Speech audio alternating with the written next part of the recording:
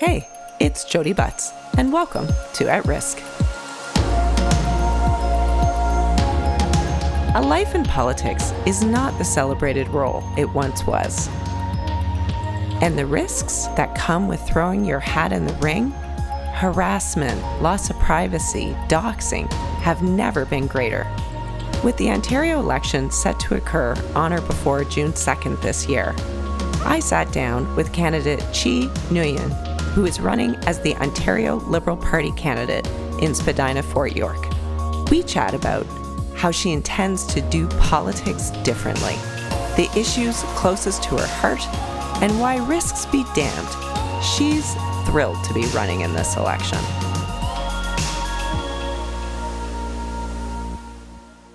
Thank you for joining me, Chi, and welcome to At Risk.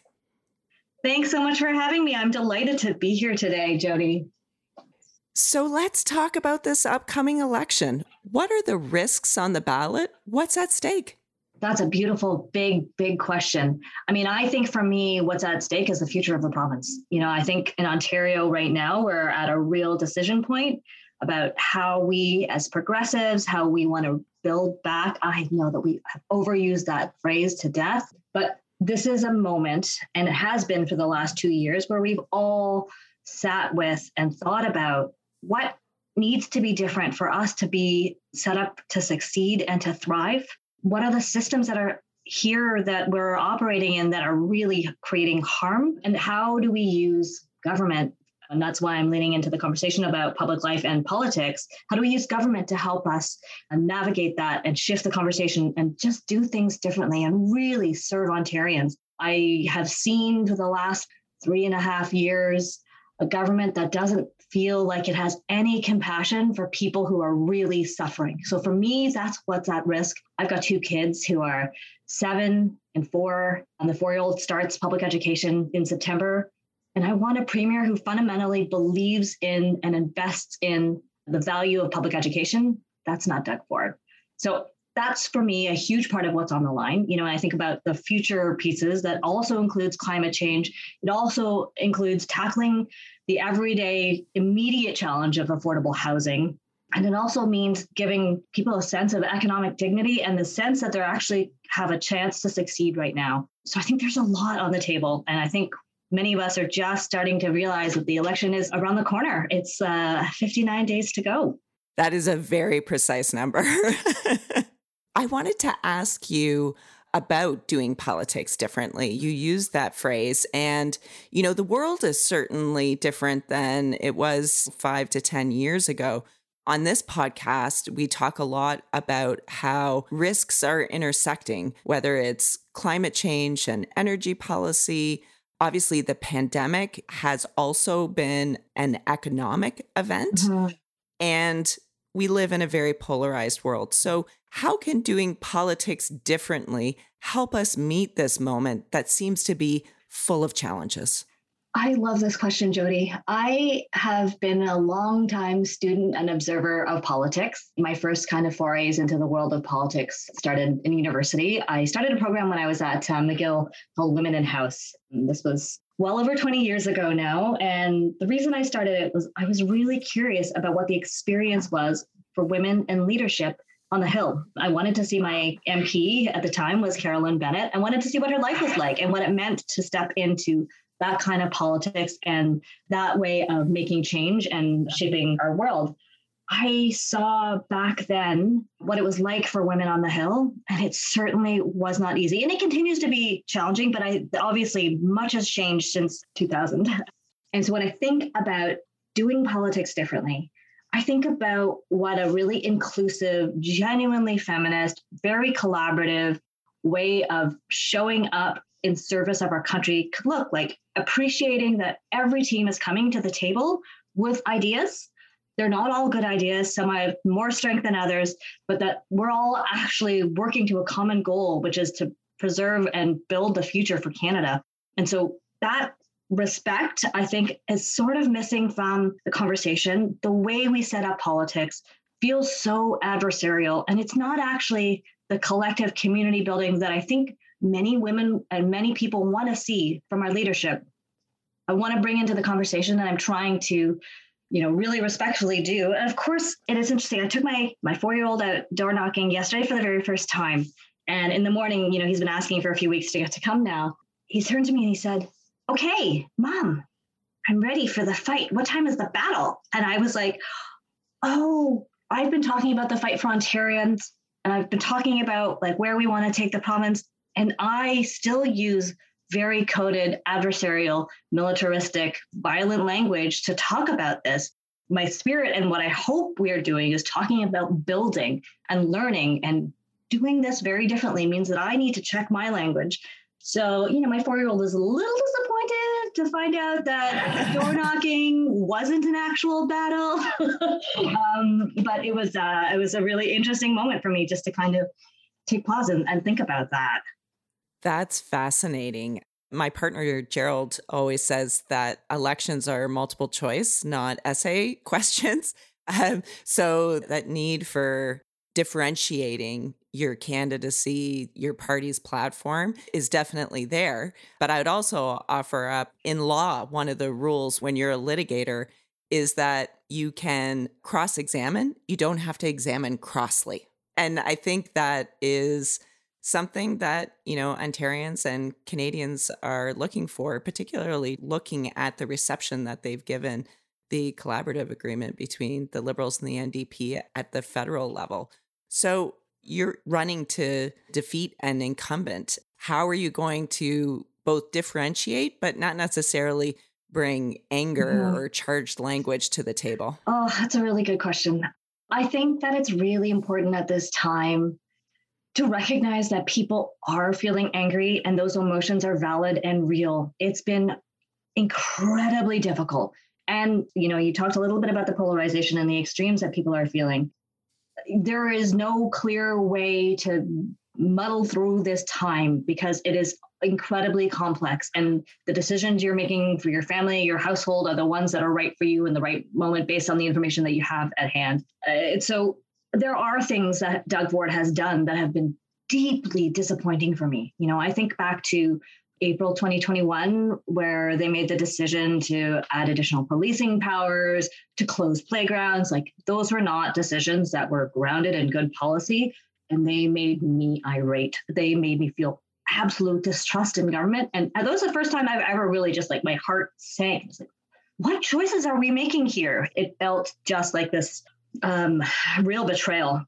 I know that I will have and hold some of that anger, but I will also hold alongside that an aspiration of doing politics differently.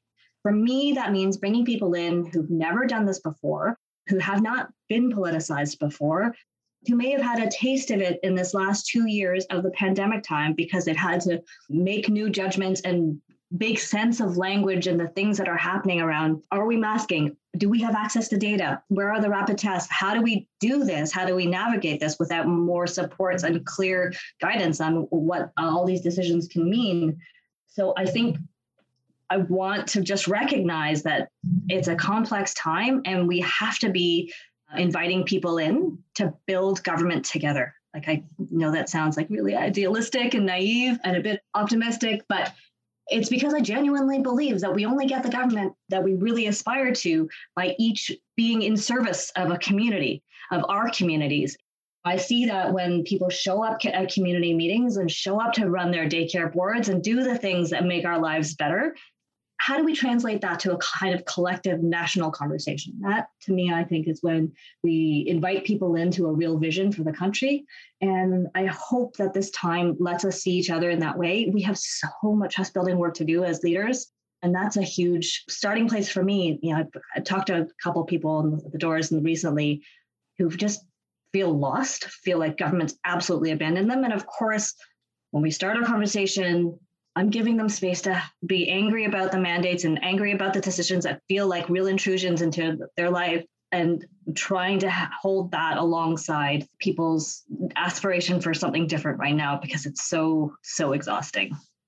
Yeah, politics doesn't have the best reputation right now. If you look at the Proof Strategies report on trust, politicians rank low. What do you feel is the responsibility of candidates to try and restore some of that trust? What are some actions that you're going to take to try and at least make a bit of a dent into what is a very large problem? I think it's really important that we treat each other as adults. Right? Like, I think there's a lot of infantilizing or trying to make politics really easy and bite-sized into quick, snappy sound bites. And everyone knows that the political problems that we face are much bigger and much more complex. And like, when I have conversations at the doors with voters, I'm coming to them with that lens of like, can we have a conversation that's focused on learning right now? I can tell you a little bit more about some of the systems that are at play. I'm going to invite you in to think about like the different roles of the province versus Ottawa, and starting from that place of curiosity about where and how government can be in service for us and what we can do for government, right? Like, it needs to be about that exchange. And that can be also like very local. Like, can you do something for your neighbor? Can you do something for someone who's in your community? And we did some of that. We started to flex those muscles in the very early days of the pandemic. You know, I think about the mutual aid groups that have emerged or the ways in which people responded to each other who needed help. I think we got really tired, and that's absolutely human because it has been a very long 2 years.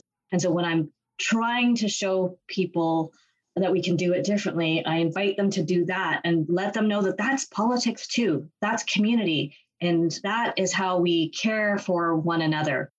So that's really how I'm trying to frame that with people at the doors, you know, and I think help them sort of see like where we can go together, because we can't do it by ourselves, and leaders can model that. And I hope I'm doing that well with folks. Said something to someone yesterday at the doors. They asked a great question about where we're going with ODSP. And I said, you know, I don't have the answer for that yet. And they just looked at me and they said, I've never heard one of you politicians say, I don't know before.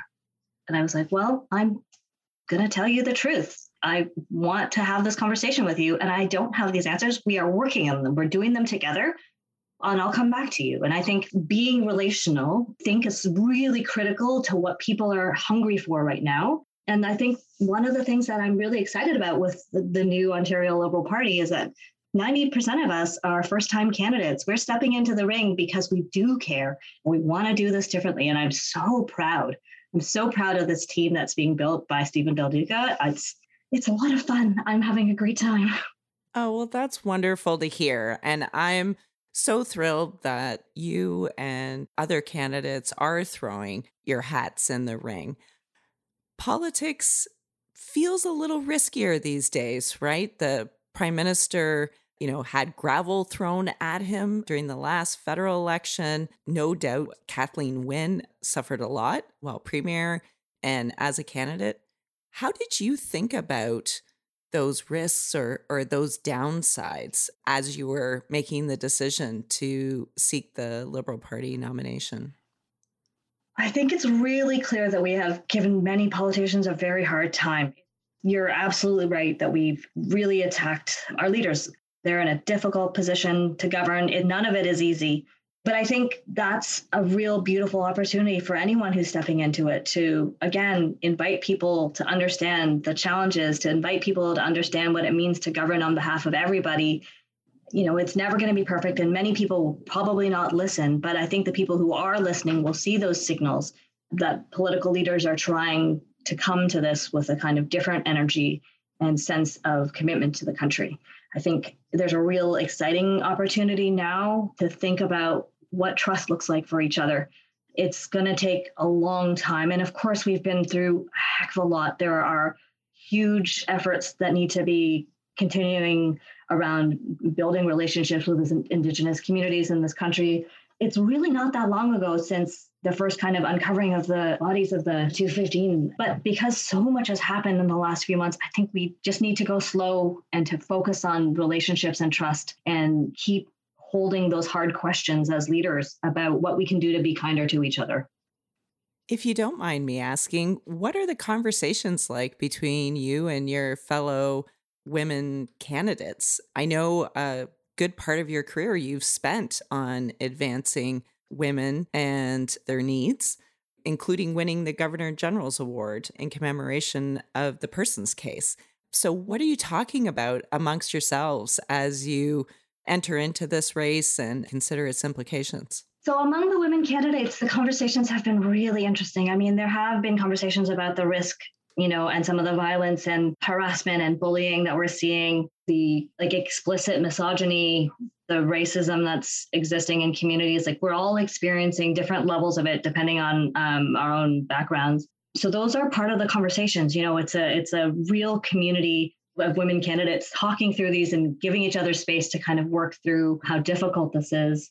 The other ways in which we're talking about this is, we are coming to this with lots of curiosity about the policy stuff and a recognition that like you win campaigns by doing the ground game, but many of us are holding that alongside the work. And I think that's really helping us stay connected and inspired, is talking about how we want to change Ontario or the things that are really critical and how we want to govern. So those kind of values conversations, I think, are all helping us feel really good about where we want to go and how we want to show up. And so I'm so proud of the way all of the candidates, we're first timers and we're stepping into this and trying it on for size. And I hope that it's connecting with Ontarians, but I'm really proud of the way in which, if you scroll through the list of Ontario Liberal candidates, it looks like Ontario. Like, it's just wild.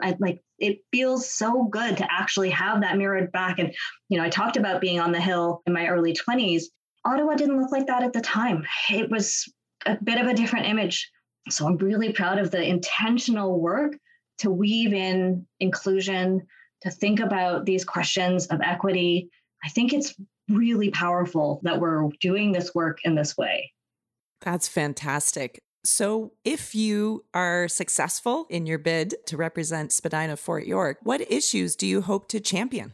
I think the number one issue in my riding and in my community is affordable housing. So I grew up working and serving my community, spent a lot of time at Scadencourt Community Center, which is an amazing rec center downtown. It was where I got my first job, and I ran the day camp, and my brother and sister and I all spent like many summers there. Those are the kinds of places that I think every community deserves. And everyone in that neighborhood, I know, like 93% of people have had to leave Toronto. They can't stay. They can't afford options here. Their parents may still have properties downtown, like had bought earlier, but it is absolutely heartbreaking for me that we can't give ourselves the opportunity to raise families downtown. And that just breaks my heart. And I think about the housing crisis across the income spectrum. There are folks who are really struggling, folks who are just needing to make different housing choices, right? And I often think about, if you're having family violence issues, how do you think about moving when you can't even consider the rents? Like, it's just,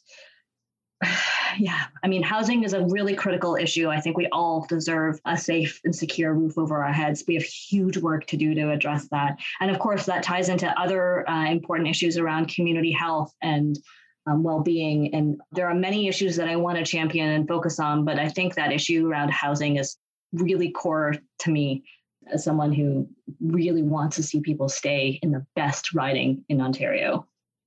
And we continue to linger in this pandemic. It feels like maybe we're coming to the end, but COVID has surprised us before. So I try to be really careful about counting my chicks before they hatch. But you've written a lot about the recovery from the pandemic and what needs to be front and center in those discussions. Can you tell us a little bit about how you see the recovery and what should be shaping it? And has your thinking changed at all as the pandemic has gone on longer than I think any of us really anticipated? I'm so exhausted of the pandemic. I know we all are, Jody. But I'm hopeful that we can get to that place of talking about recovery and where we want to go. And it's funny, sort of last summer, I was working on a team that we started to, think about what were the right kinds of ways to have the community conversations about that recovery. And of course, we've kind of put a bit of a pause and hold on them because we keep coming up against those waves and keep having to put out fires instead of being more prepared to kind of steady through this time. But in terms of the places I'd like us to go post-recovery, I've always really fundamentally believed that we have undervalued care in our economy. And so how women show up to provide care informally, formally, as care workers, in the care sector, providing childcare, providing education, All of these are huge resources and assets and investments in the kinds of people we want to support and nurture and grow from 6 years old to 80, like all across those lifespans. The role of care in our economy is absolutely crucial. And having worked at United Way Toronto and in the social services space for a long time, I know how critical that care piece is to holding our communities together. And so we actually need to figure out how we do a kind of different accounting of the value of all of that labor, because it is labor, and start to really invest in the supports needed for the carers to actually be cared for themselves. So it's a huge piece of the work that I think is really critical in terms of how we transform our systems. And I would love government to actually put that in the center of how we govern. How do we care for each other? How do we build institutions and systems that have care at the core and compassion? You know, I understand the need for bureaucracy and some efficiencies, but where do we put people at the center of the work? Because really the people should be our source of inspiration and our driving raison d'etre. And so to me, that is where we should be thinking and holding questions about the kind of Ontario that we want to build. So you've mentioned a few times knocking on doors, which is such a huge part of winning a riding. What has been the most surprising thing you've heard at the door so far? I've always known that people's literacy around government is not particularly high, right? Not all of us got really obsessed with Canadian politics as a teenager. Fundamentally, not understanding that there is a provincial government, that Queen's Park really exists, or, you know, really seeing government as the city government and Ottawa and not understanding our federal state. I'm really surprised at how little people engage with the system. And of course, you know, I did a degree in political science and, you know, spent a lot of time thinking about this. And of course, some of my networks and communities really think about politics a lot. So it's really interesting and surprising for me at the door is how many opportunities there are to do civics education lessons for people. And I love it. I absolutely love it. And so wherever we land with the conversation, I always say, please just turn up to vote. I hope our values align, and I hope you see value in how we're having this conversation, but just get to the polls. Just do this one small act as a starting place, to do another act, and then just keep doing it because it feels damn good to care about your community. I would love for that sense of civility and community mindedness to be as infectious as it feels for me. It is what gives me absolute joy to see people be active in taking care of each other. That's the thing that I'm really excited about seeing more of, is like inviting people into that and holding that as a civic responsibility and a way to kind of come back to recover, start to really love and value your neighbors. Well, I love this message about care. I think that's really important, particularly for provincial governments. I mean, I think it's important across levels of government, but the reason why I focus in on the provincial level is because so many services are really managed and led and funded at that level, from healthcare to education. You mentioned the person at the doors regarding wage assistance, income assistance. These are such vital services, and it's hard to imagine a world where our need for these services decreases. And yet the pandemic has been such a tough time for these services. Kathleen Wynne championed education. Dalton McGuinty championed education. When you think about that message of care, how does that inform our public education system? Oh, this is such an amazing question.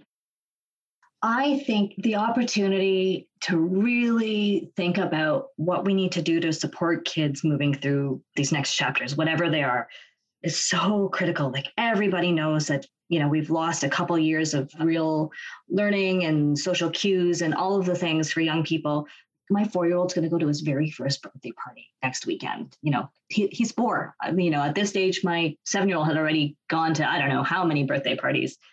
The opportunities to really put care into how we think about our education system are there, you know, and I think school boards have been under-resourced through this time in terms of actually starting to plan for and shifting out of this crisis moment. And it has been incredibly hard for administrators and teachers. And I have so much respect for how much they've had to hold during this whole time. And we need to be talking about how we build community into schools. I think of schools as such important community hubs. It's a place where parents can get connected, where community members can find each other. And we have a real opportunity to leverage that by putting care into how we consider our education policies. There's big work because I think any transformation of any system requires everyone or many of us being ready for it. And I hope there's appetite to come back to start to really envision what that can look like. Yeah, it's been really hard. I have 2 kids as well, but they're a bit older. But both children started high school during the pandemic, and I feel like they've missed out on so much, the core learning piece, but also, as you suggest, the social aspects of making friends, of finding new passions. It's been really difficult, and it's certainly a priority for me when I think about this upcoming election, that I just really want to see real investment in the public education system.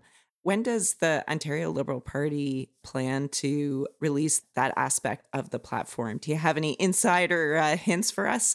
All I can say is I know that we are underway and developing those pieces. I know a ton of work has gone into our platform development process. I think, starting last January, hosted like hundreds of calls, conversations, town hall meetings, met with hundreds of stakeholders. So I know the policy team is hard at work to pull it together, but I don't know the timeline. I'm very curious as well. I suspect it'll be in the coming weeks fairly soon because I know Ontarians are curious and ready to hear our great plans, but I can't say more than that. No problem. Just always try to get hints and tips for our listeners.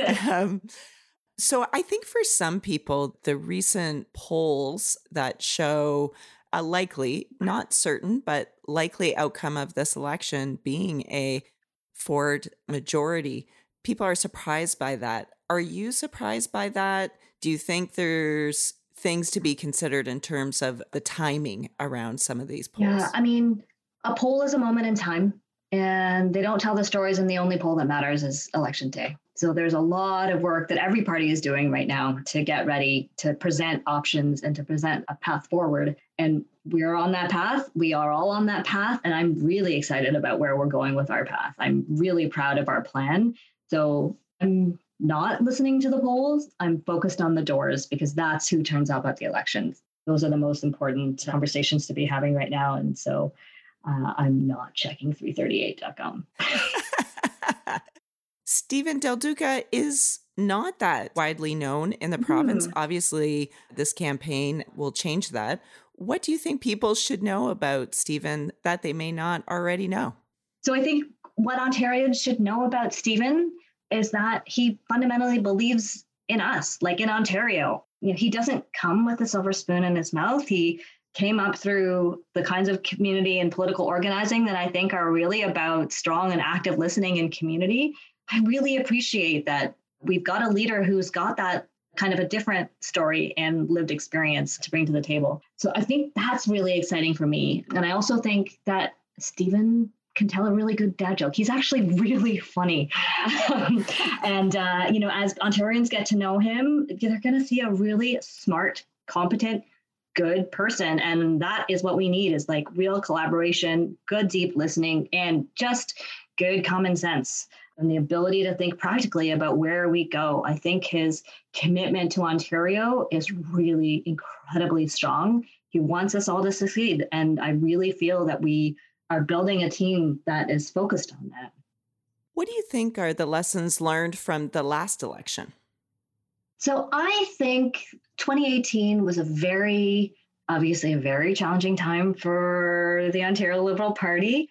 As governments do, they fall, and they fall pretty hard. And this was probably as bad a fall as we could have had. So I think the lesson is that it was time to go back and start to do community building again, and to be back connected and rooted into our friends and neighbors. And that's what's happening right now. That's what we're trying to do as we get out and have the conversations at the doors.